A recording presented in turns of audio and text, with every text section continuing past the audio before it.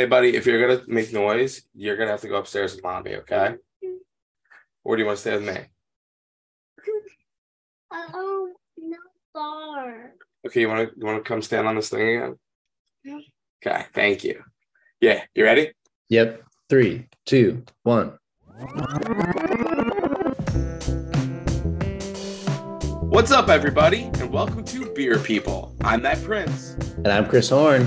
and we're Beer People. One day we'll get that. One day. That was pretty Or close. yeah, or we won't, or we won't. And it's cool. It's cool. Yeah, I don't know. Yeah, maybe we're back to losing listeners until we perfect it, but hopefully not. Well, welcome everybody to season 3 of Beer People. We are so excited for you to be here. This is a great season. Matt and I have been working hard to line up some awesome guests from a wide array of backgrounds, and the episode that you're about to hear is one that's really near and dear to us. Yeah, Chris, this is a local brewery to us in Philadelphia, Triple Bottom Brewing. They do exemplary work in making craft beer a more inclusive community for everyone. And you're going to hear co-founder Tess Hart talking about her journey from community and economic development to starting a brewery that makes a point to employ folks who have experienced homelessness or have been incarcerated. Yeah, not an intro you normally hear for a brewery. No, not at all. But awesome. I mean, really awesome nonetheless. Yeah, awesome all the more, in fact. And yes. It really strikes. Yeah. It really strikes at the core of what we're interested in, both of us being educators and people who are just interested in as beer person Brianne Allen puts it, anti-racist, anti-sexist, pro-equality beer club members right here. Yeah. And Tess is surely a member of that club as well. Absolutely. So we're really excited to talk to her. This is, it's pretty incredible that we finally got her on here, especially because we kind of been circling this wagon for a while. So I'm glad that we were finally able to set it up. Yeah, 100%. All right, folks. Well, without further ado, let's get to Tess's interview and then stay on after for a quick message about this season.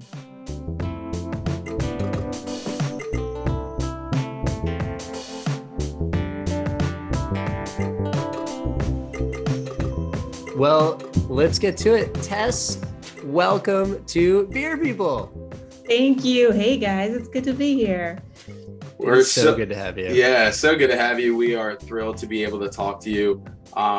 We've been enjoying your space and your beers for a long time, but we've also admired a lot of the other work you've been doing with your brewery. So we're really excited to get to know you and get to know more about Triple Bottom. So we're just really pumped. Yeah, and a friend of mine, beer person Jen Loy, and I actually went to the Triple Bottom table at Philadelphia's kickoff to Philly Beer Week a couple of years ago, prior to Triple Bottom opening. And we're like, oh my gosh, we're so excited about this. So we've been following you from the beginning, and it's super exciting to talk to you. For day ones, we didn't even have a brewery yet. We were collaborating with other breweries in order to even be there at Philly Beer Week. Yes. Yeah. And we're like, triple bottom line. What does that mean? And now it's second nature to so many people in Philly. Like, oh, of course, triple bottom. But I think so many people are also just curious about you. So Tess, can you tell us just a little bit about who you are? Yeah, sure. I grew up right outside of Philly. And so it's been great coming home. I spent a few years away figuring out what I wanted to do in the world. And a big part of that was working in community and economic development. And that is really where the mission of Triple Bottom comes in, is from that type of experience. But I also love beer in a way that is not like, I am not a beer nerd. Like, I'm not going to be the person to stand in line for a beer release. That's just not my scene, but I love beer. I love the flavor. I love all the new ways that you can enjoy it. And I love breweries. And I think for me, being someone who worked in community development, I fell in love with breweries as community spaces. And I'm a super introvert. So like this conversation is going to make me need to take a nap afterwards. And I think, not a lot of folks in our industry probably consider themselves introverts. But I have found that breweries are like this amazing space where my introversion sort of like falls away, because people go there looking for a story, right? They're looking for to understand how the beer is made. They have a sense of curiosity and open-mindedness. And so people are like connecting with each other also in ways that you don't see in other spaces. So even if you are an introvert, like I found myself on every brewery I ever visited talking to strangers. And I was like, this is weird. This is not who I am, right? Like I don't talk to strangers. So what is it about these spaces that really open people up? And I think that breweries are amazing. And so it's been such a treat to try to build our own, with really expanding the identity of like what community can be in this world, and who gets a seat at the table and gets to be a part of that growth. So you talked about how you're not a beer nerd, but you love beer. So how did you first make that connection with beer? I have been exploring beer since college, and definitely my palate has grown, as I think all of ours has, from drinking like Natty Light to I think my first sort of like craft experience was Magic Hat number 9. I remember discovering that my senior year of college and thinking like, wow, this is so much better than Natty Light. And then it just gets better from there. And I could never drink wine, and really couldn't really drink liquor either, because it gave me headaches. And so as friends were exploring like life with alcohol beyond college and like more sophisticated things, I started getting really into craft beer, because that was sort of my way to like level up how I went out and how I enjoyed socializing. And by getting into the flavors of craft beer, then I got into the stories, then I wanted to go to the breweries. So it just kind of built from there. And you mentioned that you worked in community and economic development. How did you get interested in that? And could you, for those who might not be as familiar, like what does that look like? What is that? Yeah, it's a great question. So I've always been someone who was trying to figure out like what my social impact in the world would be. I was the kid in high school who, like, when I found out my high school didn't recycle, set up bins around campus and brought it home to my house to recycle, which my parents, like tolerated, but were not thrilled about. So that was like, that's always been a little bit of my path. And I care a lot about equity in our communities and equal opportunity, and grew up with a social worker mom and a community organizer dad, and just saw a lot of ways in which like folks in our communities do not get equal opportunities, and our communities are not invested in equally. And that was just something that always made me want to do more. And growing up also, I think sort of we're like the first generation that really grew up knowing about climate change and understanding what that was about, and thinking about how that was going to affect our communities unequally as well. All of those ideas were sort of in my mind as I was figuring out what I wanted to do after school. And I ended up in a very cool place in DC, where I was able to work with a lot of different organizations, each investing in their communities in different ways. So whether it was, maybe building a community garden, or building a, responsible finance program so people could access credit, or helping folks who are overcoming barriers to employment find good job opportunities. I think when we think of community and economic development, it's sort of that like holistic ecosystem of all of the interventions that a thriving community will need in order to make sure that everyone has access to opportunity, and that the community can survive in the face of obstacles ahead and be resilient in that way. That's really cool.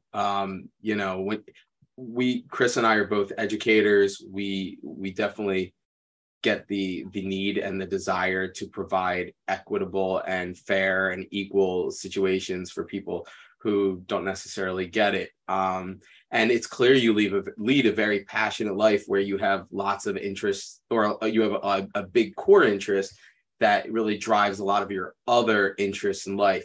But on the side, what do you like to do for fun? When you're not saving the world and owning a brewery, what do you like to do? Saving the world one beer at a time, right? Yeah, there you go. I'll drink to that. Yeah. Yeah. Big dreams. I love that. I love to get outdoors. So we live here in Philly, and have a super hyperactive dog. So like we're outside on walks a lot, but getting into like the Wissahickon is always great. Always helps me reset. We like to come out your way too and go on walks at Valley Forge and just get a little bit of a deep breath.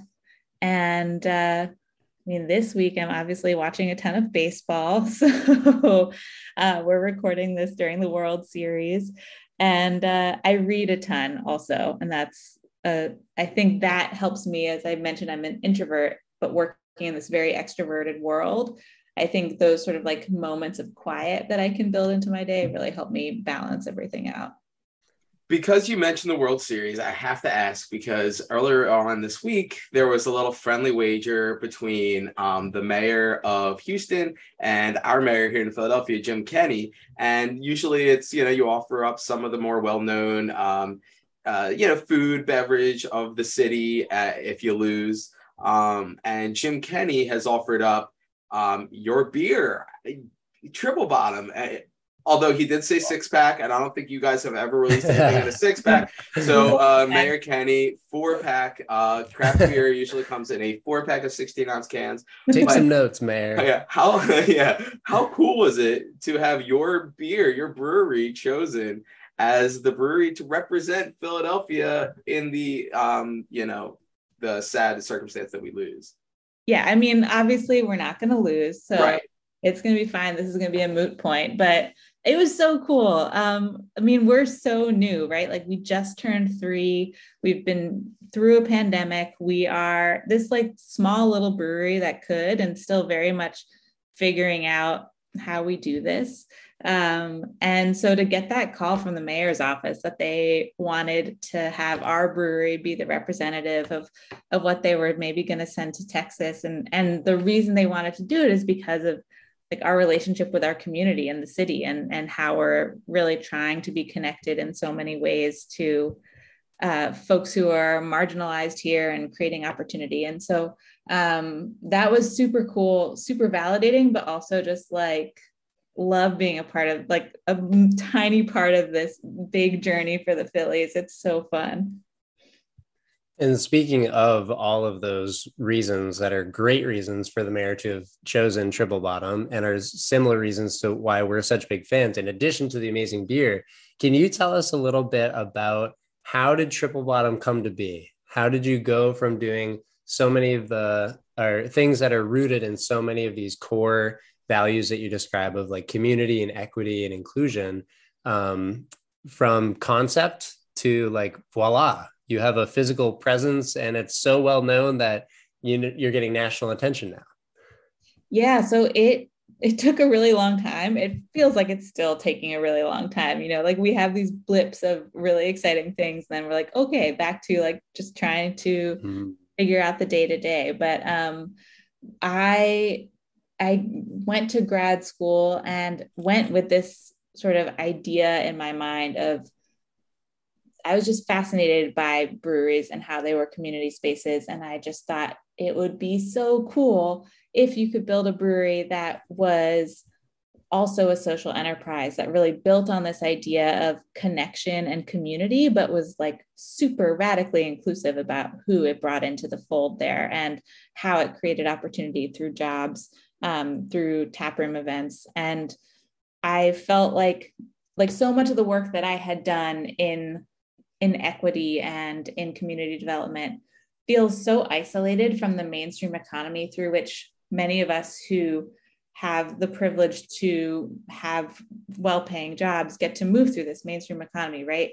And then the social service work is often so much set up on the side. And I began to think about how a space that can be like such an anchor in the mainstream economy, such a vibrant place for people to connect, like a brewery, could also be this bridge to connect those folks who are experiencing that life with folks who are overlooked and underestimated.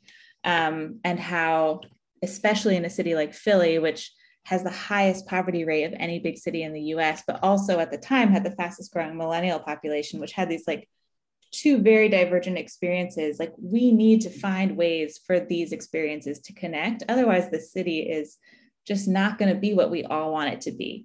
And so that idea was just keeping me up at night. And I went to grad school, and it was a nice sort of step away from having a job. And I was able to really think about what I wanted to do in the world and try a lot of things. And this brewery idea just like would not go away. And so we decided to try it. And so I started it with initially just my husband, who had a similar sort of career background that I do. But both of us were beer fans. We're kind of home brewers. We're not going to be able to build a brewery on our own. And so we brought in a third partner, Kyle Carney, who's our head brewer. And we met him on the internet actually, but have, became friends and decided to do this together. And he's been brewing since he was 14. So, we have the mission side, and that's really what drives us every day. But we know that the mission can't succeed unless the beer is exceptional, right? Like, people may come once for the mission and feel good about themselves, but they want to actually have fun and enjoy what they're drinking. And so Kyle makes sure that we've always got great beer on tap. And it took a lot of years of finding the location and fundraising and writing the plans and building all these relationships with nonprofits and getting the recipes right. And then we opened at the end of 2019. A big part of brewery success lies in their beer, and your beer is fantastic, but a lot of the publicity that comes your way is for a lot of the social and community initiatives that you do. And one of the main ones is in league with a city initiative called Second Chance Employment. Can you talk a little bit about what Second Chance Employment is and how you really view it as fair chance employment? I listened to your KYW interview where you talk about, the fair chance versus second chance. And can you talk a little bit about why you view it that way and how you use it in your own business? Yeah, absolutely. I think this is the thing that, at least at the moment, sets us apart. Hopefully everyone does this eventually, and it's just like a boring thing that we do ultimately. But for now, this is sort of a big part of what makes us different, is that we are a fair chance employer, which means that we go out of our way to create job opportunities for folks who are overcoming barriers to employment. And for us specifically, that means people who are returning home from incarceration or people who are overcoming homelessness. And in a lot of cases, they haven't had a chance to have a work experience previously. So we're sort of the first step, and there's a lot of training that goes in to that. A very popular term for that is second chance employment. And that really relates specifically to folks coming home from incarceration. You made a mistake, you got incarcerated, and now this is your second chance. I think the reason we call it fair chance is for a lot of reasons. If we look at the systems that cause people to face incarceration, a lot of those folks were never given a chance in the beginning to really succeed. There were no opportunities in their communities.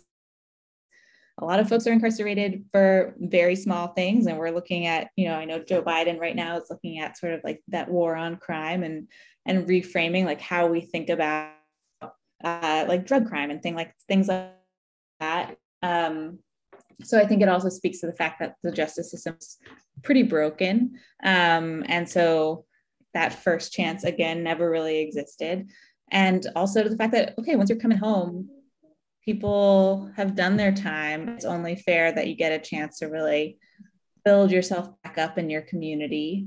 And it's also wrapped up in paying a fair wage. And I think a lot of second chance employment, there can be the risk of folks just sort of looking for a low wage labor supply, folks who don't have a lot of other options to find good jobs. And so fair chance also speaks to our commitment as an employer to pay our team what they deserve, which is a living wage. I have to imagine that there's some obstacles that might come with like figuring out how to start a business in general, but then also to start a business with a unique ambition and the triple bottom line of, tell me if I get it right, people, beer, people, planet. You nailed it. Yeah. Okay, sweet. And I'm curious for folks who, because like you said, it would be great if more people just were fair chance employers. What are some of the obstacles that might come with that territory in terms of maybe whether it's like recruiting, getting the word out there about like, this is what we do. We're reaching out to the market of people that we want to meet. And then in terms of training folks. Yeah, I think a big part is in that recruitment area that you talked about. And, I think in any business, often when people have a job opportunity available, they offer it around to folks in their existing networks. And for us to make sure that we're creating opportunities for folks who don't otherwise have them, we're often like really needing to go outside of our networks. And so we actually have 3 different nonprofit partners we work with who we always send job opportunities to, so that we're making sure that we're communicating with people where they are. And I think that that's just one, it's easier not to do that, right? So for a lot of businesses, that's the main barrier. It's just like, I know my network, I'll find someone in my network. Let's just end it there. It takes extra time to build these relationships beyond that. And then it also takes even more time to really make sure that they're trusted, and that are us, right? That they trust us to be an employer who's going to look out for folks who need a little extra support. And so we've spent years working with these partners at this point, and we developed our employee handbook with their advice and their feedback. So I think a big barrier is really just the time that it takes to build a relationship that's successful, that's going to ultimately lead to people or partners referring candidates to us that are a really good fit, rather than just like a quick, like, sure, let's try it. We've had really great success with folks on our team growing and staying with us because of the time we put in up front to having our partners really understand what we're about. So I would say that's the big thing, is time and patience. And that goes into the training too, is really understanding where people are, understanding that they may have faced different traumas than we have, and how do we make sure that there's space to communicate around that as needed, and that they have the comfort level in our space to be able to take in new information and grow, rather than just sort of be in this scarcity perspective that they've probably had to be in for a lot of their lives. There's so much like great stuff there. I'm going to pause us for a real quick sec. I think we got all of your audio, but it got a little glitchy at times, and we can like pause the recording at any point. Do you know if do you have a like Ethernet connector or like a different spot in the room that might be more stable? Let me go. I'll take you off video. I'm going to go closer to our router. Okay, cool. Back. Chris, you just said connector in a really weird way. You said connector. I know. Like, I don't know why. Like it was like an evil robot. It's a connector. I was thinking like Ethernet connection, and then I was like, but it's not that. I'm looking for the connector piece, because not everything comes with it. But it came out like I was talking about I don't know, something out of Transformers. Connector. Like a spaceship situation. Yeah. Yes. Yeah. Spaceship Decepticon. Yeah. All right, I'm going close to the router, so hopefully this is better. Cool. Okay, let's do it. Sweet, sweet. So you talked about working with nonprofits for your hiring purposes when it comes to fair chance employees and employment. And you've also worked with other nonprofits and women-owned businesses. How important is it for you to establish certain relationships with certain nonprofits or businesses in terms of building on that ethos that you have as a business? How important are the relationships with other businesses in building what you want? It's a huge part of what we do. I think it, both from a mission side and from a business side, is the way that we feel like we'll find the most success, and the way that we'll be able to help others in our community find the most success. So from the mission side, like who we hire and how we hire is tremendously reliant on partnerships, and how we support our team, right? Like we do a lot of on-the-job training, but if some of our team members are facing obstacles that we are not trained to support, those nonprofit partners come in handy in a big way. And we hope that we are good partners to them and helping them sort of continue to achieve their mission too, of helping to stabilize and invest in the communities. But then from a business side, like we've gotten to work with so many amazing small businesses, and we do really try to seek out businesses who are owned by women or by people of color, because we've had that experience as a woman-owned business that it is hard to get started. Lots of folks underestimate you, and we just want to continue to grow the pie of opportunity for businesses that are trying to do something different or are from underrepresented founders. And in doing that, we get to meet all of their customers. They get to meet all of our customers.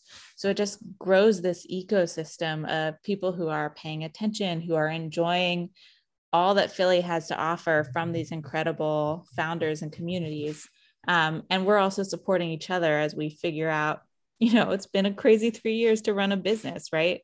So these relationships have been super valuable, just even personally, to get through the day to day and figure out what comes next. Yeah. And along the way, you've partnered with like a lot of folks.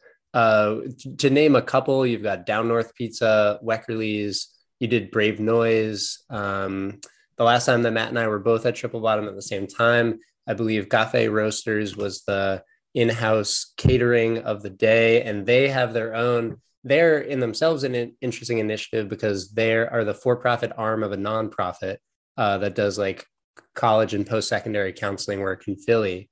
There's so many great connections here. And you've also become a B corporation. It feels like there's so many directions that you're going. You mentioned that you're an introvert. There's a bazillion directions you're going, and you're also trying to like make enough money. Like you started not super long before the pandemic, and at a time when breweries in Pennsylvania have multiplied by over 3 times the amount in the last 10 years.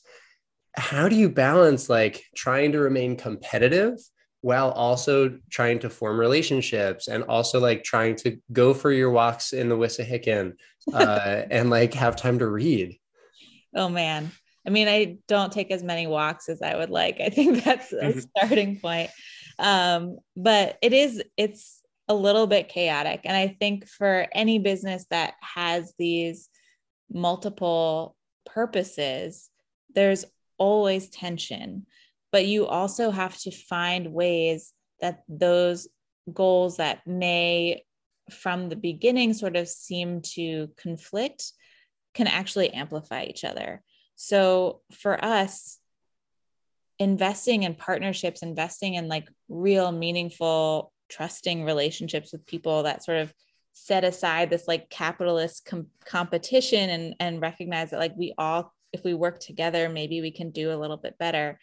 That has become a competitive advantage for us, right? Like that is in a huge part how we survived the pandemic, was by teaming up with other small businesses on shared delivery services, and then by establishing a partnership with Eastern State Penitentiary and opening a space inside there. And all of that started with like sharing values and just commiserating and be sort of leaning into friendship rather than, you know, business strategy. And then that has evolved really naturally and beautifully, I think, into some of the best stuff that we get to do.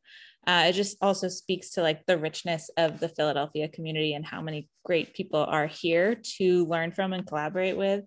And so those partnerships have opened up new business opportunities and helped us get our story out there more. But you're right, like it is challenging, and like we're committed to paying a living wage, which is not a common thing for folks in our industry, right? So that's tough. That makes our bottom line harder to achieve our goals there in a lot of ways. But it also means that like we have a really great team who we can rely on, who wants to stick with us. And so long term, we feel like the benefits outweigh the costs. And it also sort of creates some constraints for us, right? Like we know that we're going to pay 3 or 4 times in payroll what our competitors pay. That's tough. That's scary. And like, if we weren't doing that, like our company at the moment would probably look a lot better on paper. But one, it's the right thing to do.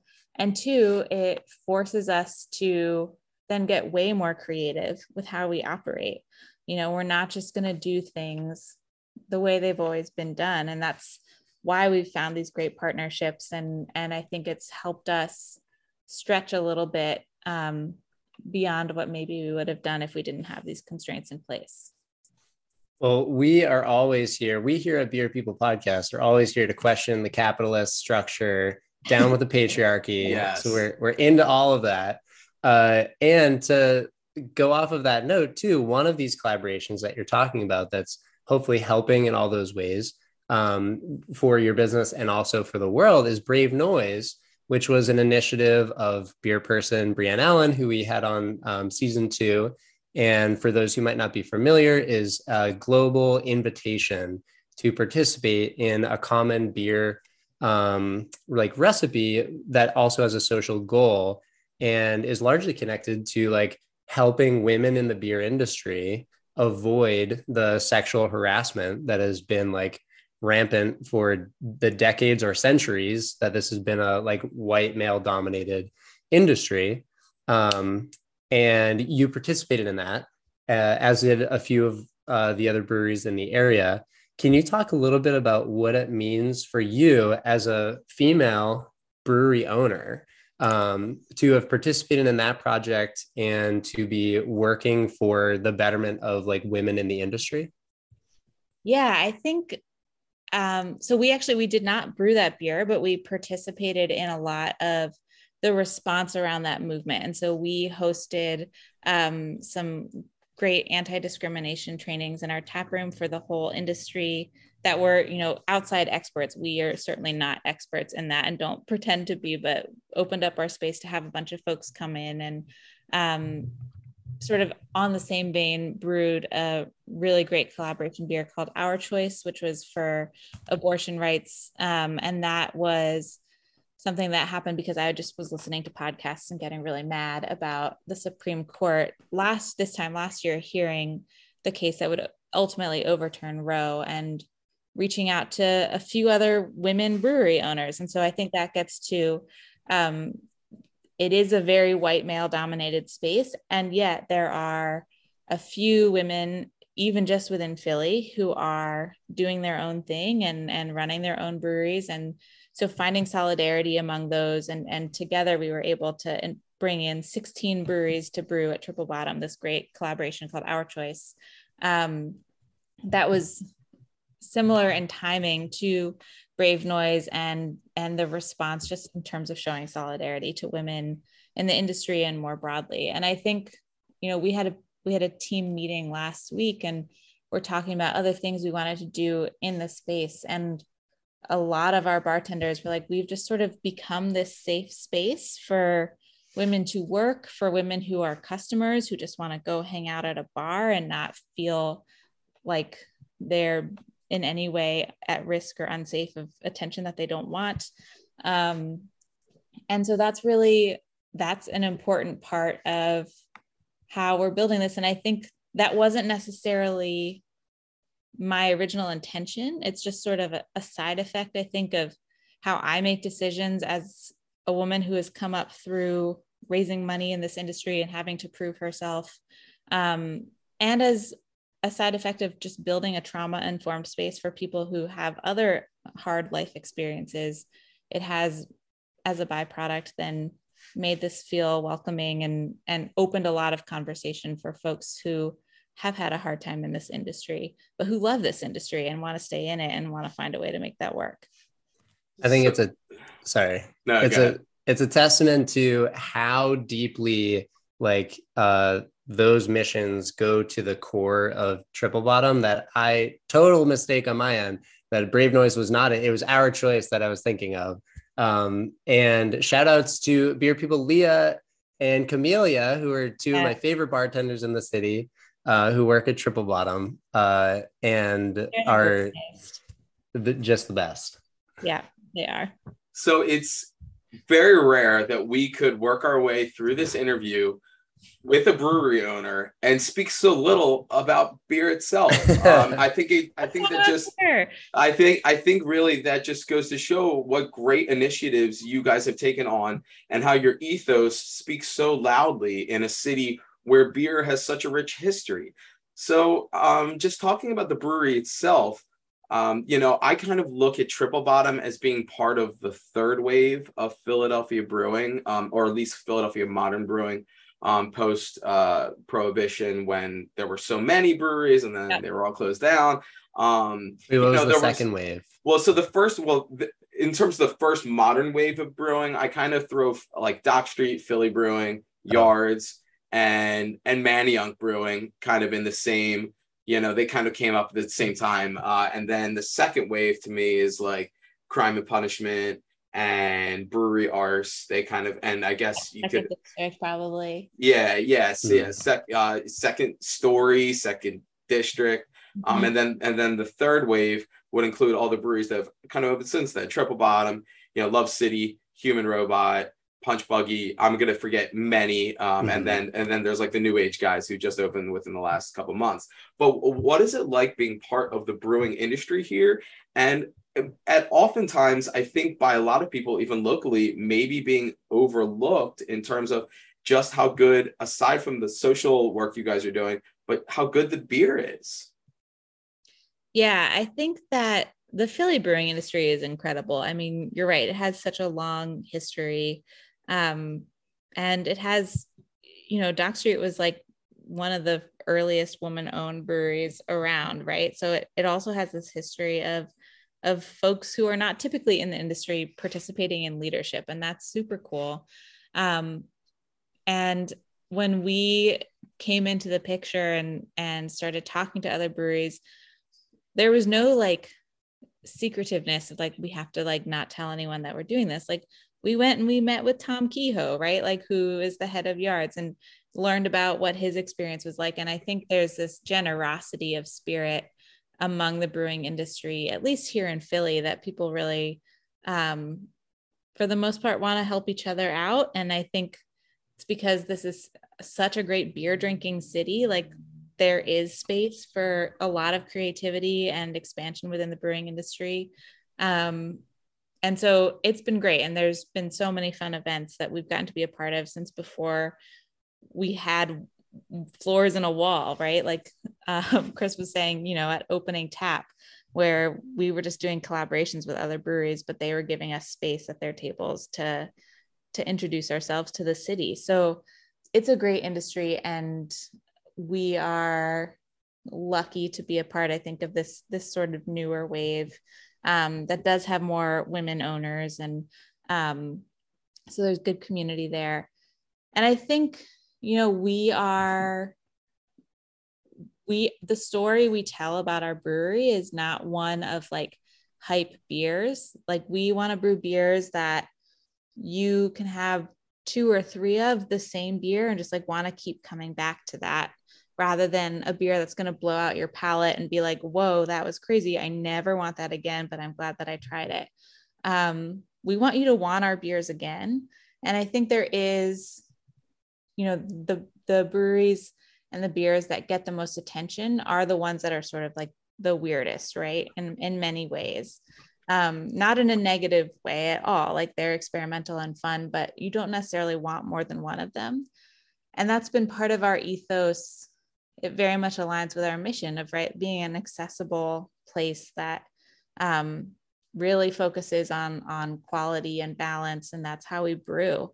And I think our beers are really, really excellent. And I know we talked a little bit about our lagers in particular. Like that's a style that we are great at. But it's not a hype style. And we're not people who are like trying to hype it up, because ultimately, like, it's just beer, and beer is great, and beer should be enough as it is. So we are definitely still growing the word about the beer as a separate product from the mission, but it's getting there. It's I think more and more people are coming to us who don't know about the mission, and in a way that's really exciting for us, because in the very beginning we were just this social justice brewery, and that was great, and that has connected us with a lot of amazing community members and customers. And our beer is so good, and we want you to want to come and just have a beer too. And so that's sort of where we are right now. I feel like that's happening, and that's super exciting. Heck yeah. And on the subject of lagers, but although I will put in a plug that Triple Bottom is also great at other things. And Good Attitude Pale Ale is my favorite pale ale in the city. But to go back to lagers for a sec, one of the very first things that Matt and I talked about when we started this podcast, and that has inadvertently become a recurring theme, is this term year of the lager. Mm-hmm. A, have you heard the term before? B, do you think this is the year of the lager? And C, if not, then when is the year of the lager? How will we know? How will we know? I've heard that term so many times, and I feel like it's been used about like each of the last 3 years. So I don't know when it really happens.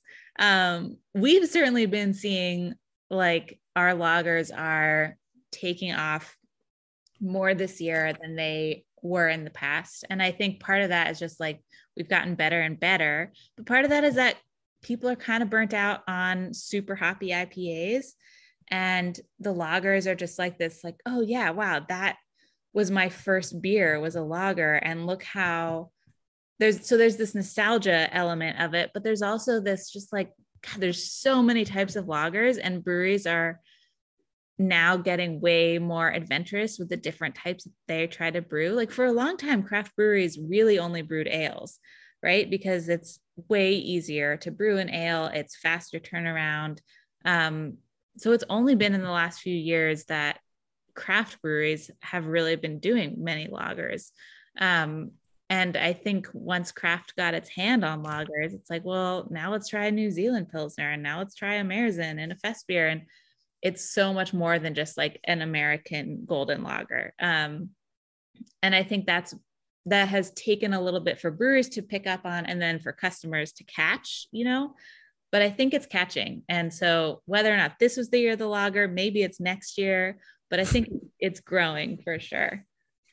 So I'm going to steal some of Chris's thunder, because he always asks this question, and I always think it's such like a fun question. But you talk about how you're not a beer nerd, and your space, your physical space, truly reflects that. I mean, there's nothing that feels beer nerdy about your space. It feels like the most welcoming, inviting, airy, beautiful room you can like kind of think of. Can you tell us about the space? And can you tell us about what went into the design of it? Yeah, for sure. So for folks who have not been to our tap room, we're at 9th and Spring Garden Street, and we're in the super cool building that was the original offices of the Reading Railroad. So it's this 100-plus-year-old building with huge windows, and we walked into the space, and it felt like home. And I think to us, we wanted home to feel different than you typically see in a brewery. We wanted it to feel that openness and that airiness that you talked about. And part of that is very mission based, right? It's an acknowledgement of sort of creating a trauma-informed space and recognizing that the typical sort of like dungeon warehouse vibe of breweries is not going to feel particularly welcoming to folks who have been incarcerated, right? So like, how can we signal to our team this sense of safety and openness? And so that like actual physical openness of both the layout and the windows and the sort of brighter colors is all very intentionally done to advance this mission of creating a safe space for people to come back to the workforce. And it also is sort of a distinguishing factor in terms of signaling to our customers that we're doing something different, that we feel different. It sort of welcomes a different crowd of customers than necessarily is coming to breweries. We get a lot of comments. We do get a lot of beer nerds who come in and want to hang out. And we get a lot of people who are like, were brought along for the ride, right? And then walk in, they're like, oh, wow, feels really different and cool. And so I think it has helped us sort of invite new people into the craft brewery world who maybe didn't see themselves in some of the other spaces that have been created. And that was the goal, right? Is again, like this place is for everyone, beer is for everyone. And this is just sort of like the physical illustration of that. I was already bought in, but like I'm getting more bought in through this interview. I love going to Triple Bottom, period. And also I partly love it because when I do bring someone new, like actually I was there just a couple of days ago, brought a friend who's a friend of mine from out of town, beer person, Matt. And I love the reaction people have when they first walk in and they see the space, because it is notably different, as you described, from other places. And it also connects to like your brand, as you described, but even the color scheme gets down to the brand. Can you, I guess this is a two-part question. Can you tell us, you mentioned the big open windows. If someone walks in to Triple Bottom, what do they see for those who haven't been there? And then in addition to the thought process behind it, behind the physical space, what has been some of the thought process of the branding, like logos, can art, color schemes, things like that? Yeah. So to take you on an imaginary tour of Triple, yes, right? So you come up from pretty busy Spring Garden Street. It's a busy commercial corridor in Philly.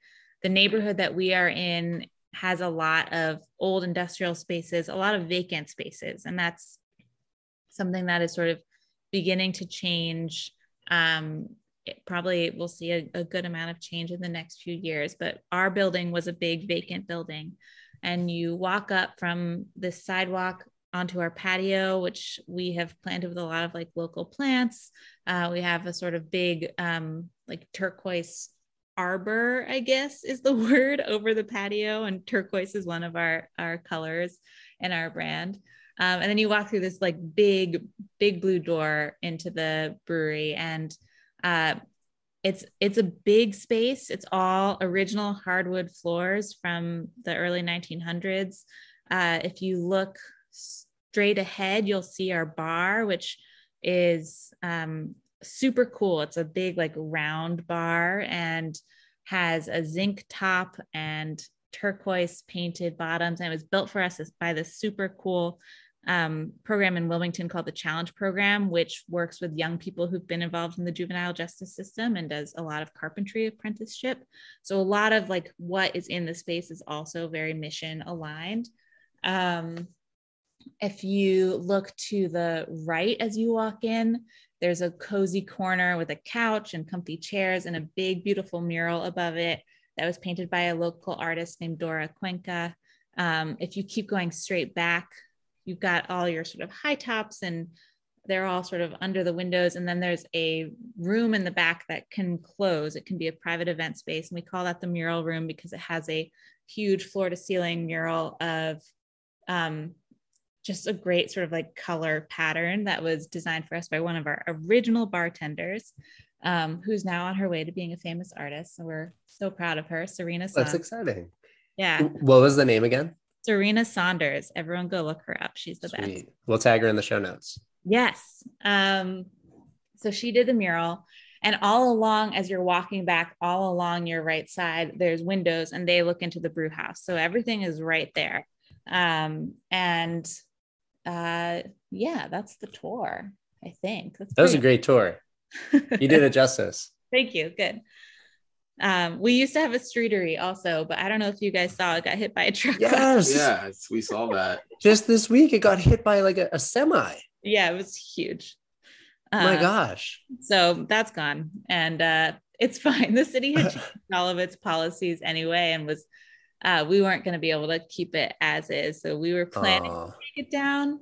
Just we thought we had like a few more good weeks of it. And that truck had other things in mind. Oh no. Well, at least no one got hurt, and at least the truck driver stopped and was really nice about it. I was reading that the truck drivers, everything was like, given that it was hit, everything went as well as it could have gone. Free demolition. Yeah, exactly. So we don't want to take up too much more of your time, and once again, we appreciate everything you've given us. This has been such a wonderful discussion. Just one more time, we wanted to ask you a little bit about, like the new branding that's coming up, and that kind of really ropes into my last question which is where does Triple Bottom go from here? Where do you see this?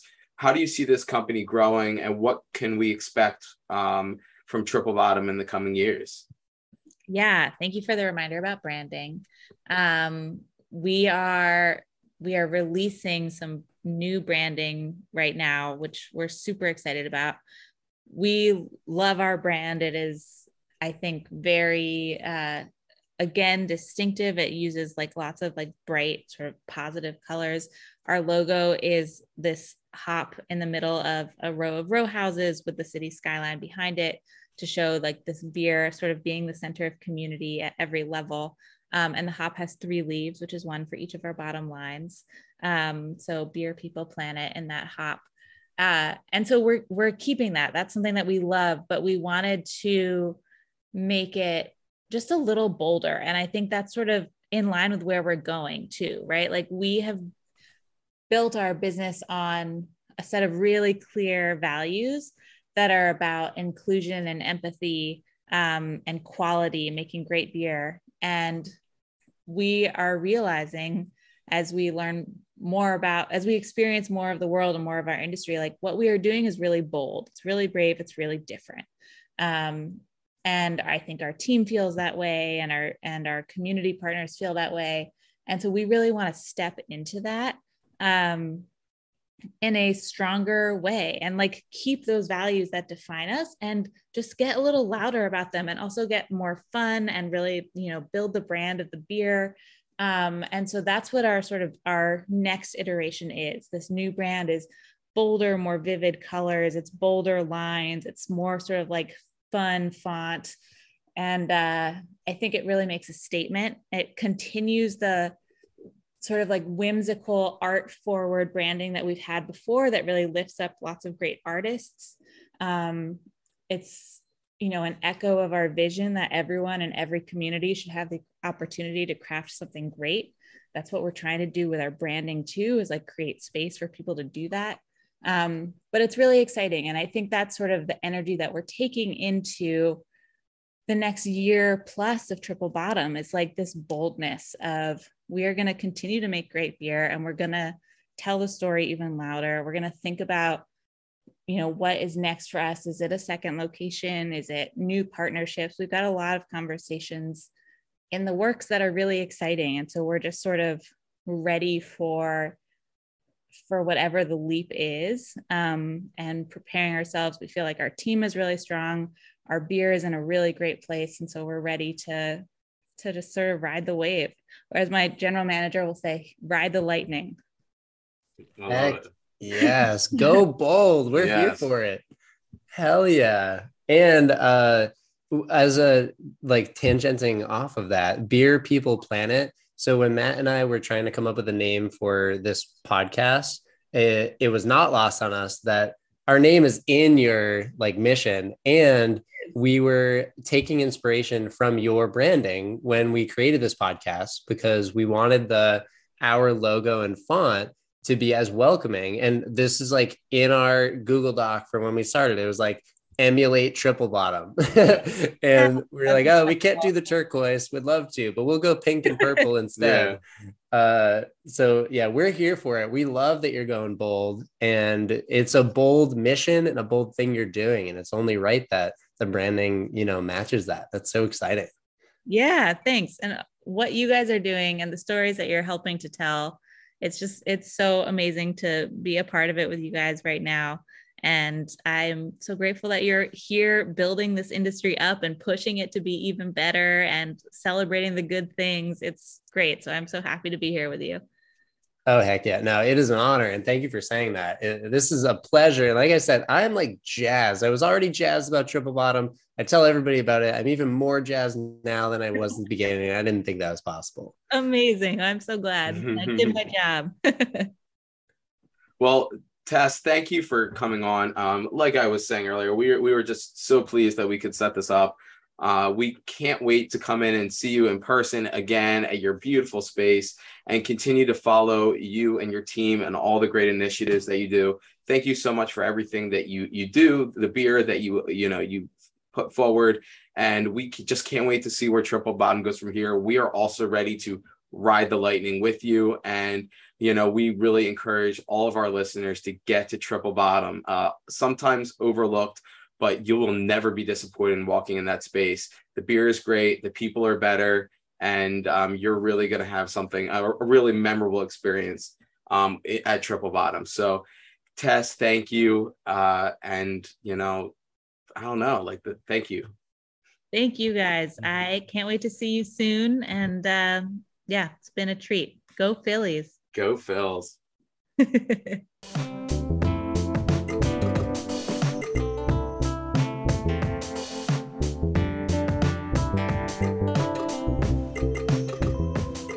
Well, Chris, that was everything I had hoped for and more from that interview. Tess was awesome as to be expected, but also just hearing the depth of the work that she's doing and where that kind of mindset came from. The one thing that stuck with me is when she talked about bringing, recycling bins to her school growing up because her school didn't recycle. For me, that just stuck with me in the moment, because it just shows that not only does she say it, but she backs it up, and she's always backed it up. And that's the kind of genuine person that that I've always thought she would be, and the kind of person who does the great work that she does. Yeah, absolutely. I mean, Tess and the Triple Bottom crew are setting a standard that, I was going to say a high standard, but kind of like she said, their goal is that this isn't a high standard and that this just kind of becomes standard practice for everybody. And yeah, they're putting heart, mind, soul, time, and a lot of energy into it. Yeah, and not only are they doing great work, but their beer is great too. So, I mean, they're not sacrificing anything to do any of the great work they're doing, which is even more incredible. They're able to meet all these goals, and they're able to set this standard while not sacrificing anything that someone would expect who just wants to go to a brewery. But hopefully when people go to a brewery like Triple Bottom, they not only enjoy the experience that they expected, but they enjoy the experience that they didn't expect, and maybe don't even know about that it's happening right in front of them. So just a really incredible brewery doing really incredible things, and hopefully setting a standard that one day, like you said, and like Tess said, will just be the norm. Yeah, absolutely. And if there's, I would say they are also contributing to the argument for the year of the lager Yes. that we are perpetually having. It started on episode 1 with John Paradiso, because they're putting out great lagers. And speaking of their rebranding and then our branding, I would encourage everybody to check out at Lodi Creates on Instagram. It's LOTIE Creates on Instagram. That's Lotus Barron. She did the artwork for our podcast. She's really fantastic. And also, we wanted to just give you a little preview of what else is coming up this season. There's going to be 2 types of episodes. We've got full episodes with new guests, like the one that you just heard with Tess. And then we also have mini episodes where we're catching up with guests from former seasons. So next week, we'll have a mini-sode catching up with former guest Melissa Walter. And you can catch us between now and then on Instagram at Beer People Podcast. Our email address is beerpeoplepodcast@gmail.com if you have any suggestions or thoughts for guests, and our newly redesigned website, beerpeople.xyz. We'll talk to you again soon. Cheers.